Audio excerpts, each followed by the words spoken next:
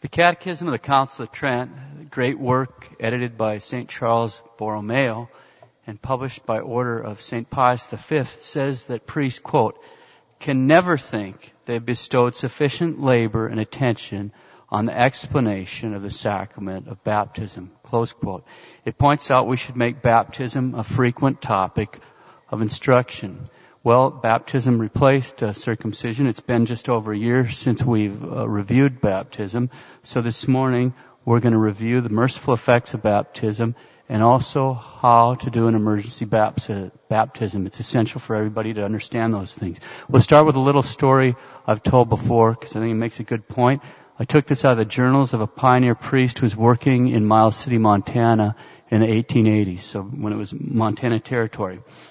Here's from his journals, quote, I will relate one more genuine full-blooded baptism. Robert Cobb Matthews, born of Robert Matthews and wife Mary Jane McCann. Baptized July 31st, 1881. Sponsors Edward Flynn and Bridget Johnson. Resident Matthews Ranch, 20 miles below the junction of the Missouri and Yellowstone rivers in North Dakota. They traveled 10 days and a half horseback, carried their provisions and oats for the horses and a tent for the night. They said it would take as long to go home as it did to come. It took 21 days of travel to get that baby baptized. This was during the Sioux War. They were constantly in danger to be met by Indians, to be robbed of all they had, to be murdered, and their bodies left for the wolves to devour. Close quote. 21 days of travel. That country's still rough. I mean, that'd be a rough trip right now to do that horseback, that distance. And, you can stop in places on the way now. It's 21 days. Think of the sacrifices this young couple were willing to go through to get that child baptized. Thankfully, we don't have to travel 10 and a half days to get through a wilderness crawling with war parties and whatnot to get a priest. But it ought to give us pause to think about the incredible value that Catholics have traditionally put upon getting a child baptized in a timely fashion, okay? As the Catechism of the Council of Trent states, quote, since infant children have no other means of salvation except baptism, we may easily understand how grievously those persons sin who permit them to remain without the grace of the sacrament longer than necessity may require. Close quote, the Catechism of the Council of Trent. Now sometimes people think, well, it's been updated. Nothing's been updated. Here's the instruction on infant baptism approved by Pope John Paul II on October 20th, 1980. Quote, for infants, baptism is entry into the church and the gateway to personal salvation. The church knows no other way apart from baptism for ensuring children's entry into eternal happiness. Accordingly, it is important to recall that the baptism of infants must be considered a serious duty. As for the time of the actual celebration, the indications in the ritual should be followed. The first consideration is the welfare of the child that may not be deprived of the benefit of the sacrament. As a rule, an infant should be baptized within the first few weeks of birth. Close quote. As a rule, an infant should be baptized within the first weeks after birth. Those who excessively delay the baptism of infants gravely sin. In other words, don't delay baptizing your baby. Don't delay, even if everybody can't be there. You get the kid baptized, and later on you can have the party, okay? The first point is don't delay. You see, in the ritual itself, the godmother holds the baby when it's being baptized. Why? Because back in the day, in Christendom, as soon as the baby was born, they'd take it and take off for the church. The woman's still in bed, the mother. The godmother would take it down and get him baptized and then bring him back. And we still see that expressed ritually at that point. And the church sees it as important. That's the only way for babies to be saved. Now, of course, when you're older, when you reach the age of reason, and we'll talk about that a different day, we don't have the time to go through it, but there is baptism of desire and baptism of blood. That's what we're talking about here. A baby can't have a baptism of desire, okay? Unless he's explicitly killed, like the Holy Innocents were for Christ. Unless he's explicitly killed, he doesn't get the baptism of blood either, okay? So, we've got to get the babies baptized quick. That's the first point. Now let's review 6 merciful effects of baptism. First merciful effect is the remission of sins. Baptism remits original and actual sin. The infallible teaching of the Council of Trent, quote, if anyone denies that by the grace of our Lord Jesus Christ, which is conferred in baptism, the guilt of original sin is remitted, or that all sin is not taken away, let him be anathema, close quote. So baptism remits all the guilt of original sin and all the guilt of actual sin, all of it. Every bit of it. It's all gone. If somebody was an unbaptized mass murderer, literally a mass murderer, they got baptized, it's gone, just like that. All of it. The original sin and all the actual sins. Of course, a baby hasn't committed actual sin, but it still has original sin. But when an adult gets baptized, everything prior to that point is gone. So that's the first merciful effect, remission of all sin, original, actual. Second merciful effect, baptism remits all the punishment due to sin. All of it. There's not one speck of purgatory time left. We do penance after we get washed clean in the confessional, but no one does penance after baptism. Go back to the mass murderer. You have some mass murderer, he's on death row. He decides he's been a heathen his whole life. He decides, I want to get baptized. He gets baptized. He's clean. Nothing, no purgatory, nothing. It's all gone. It's fantastic. So that's the second merciful effect. Third merciful effect. The soul of the newly baptized man is flooded with sanctifying grace. That's another way of saying that the soul of the newly baptized man is now supernaturally alive. He now has supernatural life. Remember that in order to live the life of heaven, we have to be supernaturally alive. If we die supernaturally alive, which is the same as saying if we die with sanctifying grace, which is also the same as saying if we die in the state of grace, we can live the life of heaven. If we die without it, we can't live the life of heaven. Remember this. We have to burn that in our minds. If we die with sanctifying grace, if we die with supernaturally alive, we can get to heaven and we can live there if we get there. If we die without it, we can't. Okay? And thanks to Adam, when we're born, supernaturally speaking, we're all born dead. What does baptism do? Baptism makes us supernaturally alive. It floods our soul with sanctifying grace. So that's the third merciful effect. The fourth merciful effect. The soul of a newly baptized man is now united to Christ. Our whole religion is all about having a living contact with Christ our Lord. That's why He set up His church. It's so we can have contact with Him. And baptism puts us into that contact with Him. It starts then. The soul of a newly baptized man is united to Christ, and through that union with Christ that's now been established, the supernatural virtues are poured in. Supernatural virtues. These are virtues beyond our nature. Supernatural virtues like faith, hope, charity, supernatural prudence, supernatural justice, supernatural fortitude, supernatural temperance. Sanctifying grace changes the way we are. It changes our being. But these supernatural virtues change the way we act. It gives us the power to do acts that are beyond our ability as mere men. I use this example a lot because we can see it. We don't think about it sometimes, but we can see it. By the power, the supernatural power of faith, we can believe there are certain men that can take pieces of bread and whisper words to those pieces of bread, and that bread becomes a man, and that man is God. Now that's not obvious. We believe that because we got this gift in our baptism, this gift of faith, that we can believe in the real presence, that our Lord is really present, body, blood, soul, and divinity, the most blessed sacrament altar. We believe that.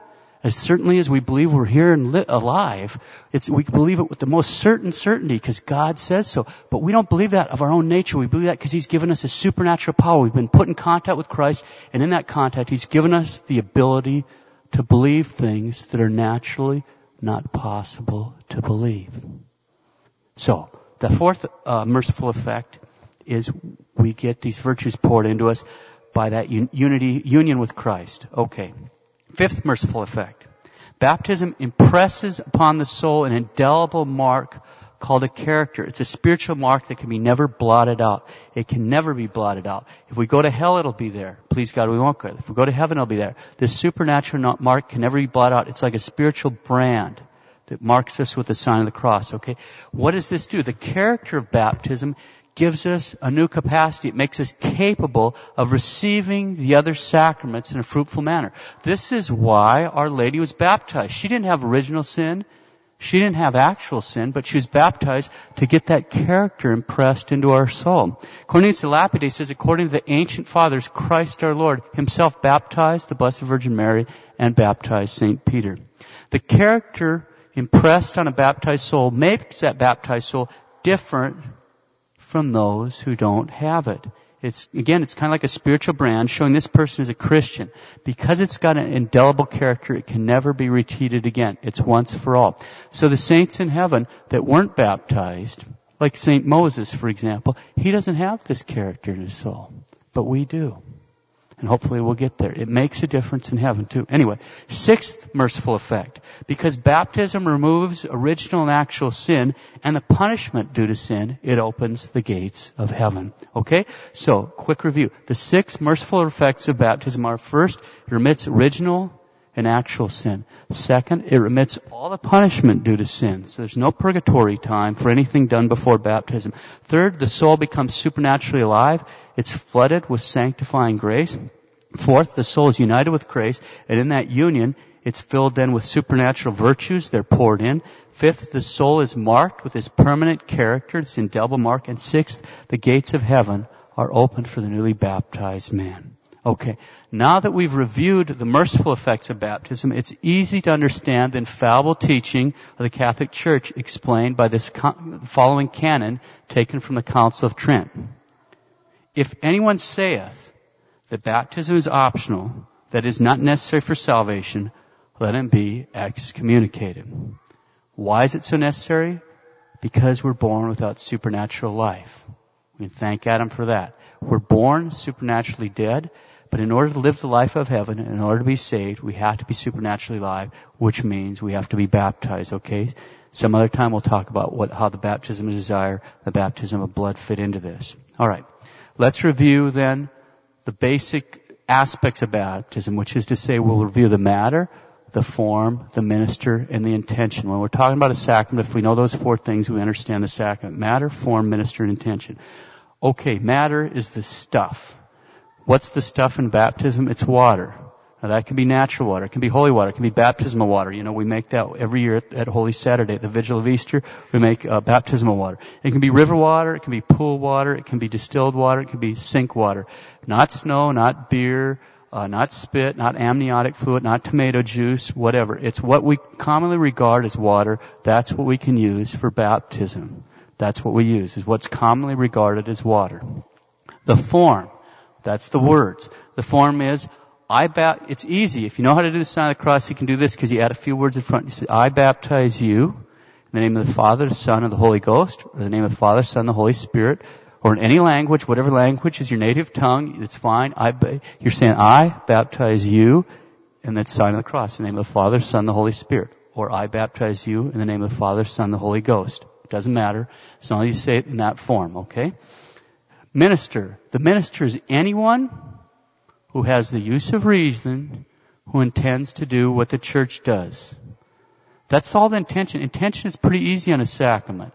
You intend to do what the church does. Does that mean you understand it? No. Does that mean you believe it? No. This is so important, as we've just seen how important baptism is. This is such an important sacrament that Christ our Lord made it possible for anyone to baptize. Two pagans can baptize each other. We can't baptize ourselves, but two pagans can baptize each other and become Catholics. Two Jews can baptize each other. Two Muslims can baptize each other. Anybody can baptize that's reached the age of reason and has intention of doing what the church does. Someone could lay there and ask somebody who's definitely not a believer, doesn't want to be a believer, would you baptize me? Sure. If they're doing that because you've asked them to, that's a baptism, and it'll work. All right. So, even a pagan can baptize. All right. Let's review then how we should baptize in the case of emergency.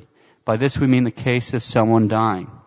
First off, if someone's dying, and you're at this emergency thing, don't wait for a priest to do this. It's great stuff. I don't say don't call them, but don't wait. Get with the program. Don't wait. Anyone over the age of reason can do this. You need to intend to do what the church does. You need to intend to baptize a person if they're already not baptized. We'll have 3 cases here, and we'll be able to understand it from that. First, you come across a wreck. You're out in the country, here comes a motorcycle, he missed the curve, bang, he hits the fence, it's a big mess, and he's unconscious, and he's dying. You're not sure if he's baptized? You don't know. You don't know him. So there he is, and he's dying, he's unconscious. Run up with the water, and while you're pouring it on the skin, you say the words. If you're capable, even if you forget those words, you mean it's called a conditional baptism, because if he's baptized, it won't be a baptism. If he's not baptized and he's open to it, will be a baptism. So you're assuming, hey, he must want to be baptized. He's probably not baptized. So this is what's called a conditional baptism. You don't mean to baptize him if he's already baptized. Do you see what I mean? You don't have to have all this legal stuff I'm just explaining to you. So, because people have questions, we've just answered it. You're intended to baptize him if he's not baptized. That works. I baptize in the name of the Father, Son, and the Holy Spirit. The same person who's pouring the water has to say the words. It's not a joint effort. The minister of the sacrament has to be applying the matter and the form. It has to be one guy doing it. So one guy can't pour, another guy says the words. Nothing's happening if you do that, okay? The same person who pours has to say the words. If possible, you pour the water on the forehead. If the forehead isn't there, on skin somewhere. It can be on a wrist. It can be on a leg. It can be on the sole of his feet. It can be on the palm of his hand. On skin, not on hair. It has to flow. It has to move over the skin. That does not mean you have to have a river. If you only have a drop of water, just a little drop, you can't hardly get it to flow. You can push it as you're saying. You can literally take that drop and move it along if that's what it takes, if you're down to that little water. Do it. But the water is flowing while you say the words. Okay? Alright, even if all you have is a drop that dribbles down the forehead, that's sufficient, okay? As the water's flowing, you have to say the words, I baptize you in the name of the Father, Son, and the Holy Ghost, or I baptize you in the name of the Father, and the Son, and the Holy Spirit. Again, any exposed sin, not on hair, any exposed skin, okay? As the water's flowing, if you're capable, I baptize you in the name of the Father, Son, and the Holy Spirit. That's the first case. Second case, miscarriage. Basic idea. Fill a bowl with lukewarm water. Break open the sac that surrounds the little baby. You might not be able to see it. Obviously, if the baby's big enough, you break it up because you can see him and you baptize right on his forehead. You don't want to waste time, but you don't have to panic. It'll be exciting, and depressing and all that stuff. But if you do this rightly, you're going to have a saint. Okay, so you open the sack. If the sack isn't opened, it's not a baptism. If you can't find it, then you just do the best you can. Just write that now. But if you find a sack that, a lot of times it'll be the size of a marble or bigger, you just carefully open that sack because Junior will be in there. You might not be able to see him. Don't worry if you can see him. You're worrying about baptizing him, not if you can see him. Okay, so what do? You fill the bowl with lukewarm water, break open the sack that surrounds a little baby. If it's not broken, there's not a baptism. Then put all this in and gently swirl it in the water. You put him into the water and swirl it. Then the water's flowing. And as you're swirling, say, I baptize you in the name of the Father, the Son, and the Holy Spirit. If he's not there, it's a conditional baptism because you don't know. You don't know if his soul's still there. So I baptize in the name of the Father, and the Son, and the Holy Spirit. Bowl of lukewarm water, open the little sack, gently swirl around in the water, and while you're swirling it, say, if you're capable, you don't have to say that, but you mean that. I baptize in the name of the Father, and the Son, and the Holy Spirit. That's how you baptize in the case of a miscarriage. And we will put out in the email, and we will have a handout. We give it out every year, and we'll have those available, in the next few weeks. So that's the second case, miscarriage. We've seen like a car wreck or an adult dying. We've seen a miscarriage. Third, newborn baby in the hospital, and it's your newborn. He's having problems or dying. If he's in the respirator, have the nurse take care of it or call somebody at that point. But a newborn in the hospital that's dying, your newborn, okay? Take a cotton ball, get it wet with lukewarm water. Doesn't, just so you have some water in it. Depending on how he's laying there, put the cotton ball on his forehead if he's kind of on one side, or else on the temple, because you don't want it running over him and just pooling up. So you put it like right here against the side of his temple if he's laying on his back, on his forehead, and you squeeze it out if he's laying on his side. So a drop or two moves, as you're squeezing it and that drop starts flowing across, you say, I baptize in the name of the Father, Son, and the Holy Spirit. You squeeze this cotton ball full of water, get it lukewarm water. I baptize in the name of the Father, Son, and the Holy Ghost. All right? He's baptized. He's baptized, just like that. And there's at least one child here who was in serious trouble. They had me come and do it. I want you to do it. But as soon as we baptized him, he got well, just like that. It happens. It's happened, I think, twice to me so far. I can't explain it. The good Lord can. We'll find out in the next life. But I mean, the minute you're done baptized, the nurses all start going, hey, and whatever. I just get out of their way. You come in there, you do your thing and get out. But, with you, do that. Now, if it's a dying newborn of anyone else, if it's a dying newborn, if he's actually dying, and only if he's actually dying, baptize him.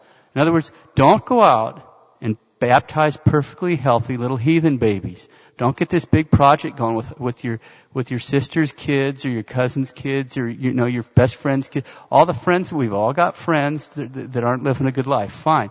Don't baptize the little kids because you've turned them into Catholics and they're not going to be raised right. Don't do that. This is only if they're dying. The missionaries never did that. When you read about the missionaries, they baptized the dying babies because they know, all right, he'll be all right. Because, that's going to be all right. Just don't randomly baptize people, okay? That's really important. All right. If it's a dying baby, then baptize him. He'll be a saint. If needs be, you can give some little line about cleaning his forehead or whatever. Say the words so quietly that only you can hear. But get that little guy baptized. Don't let him die without it. He can't get into heaven without it. It's a salvation issue.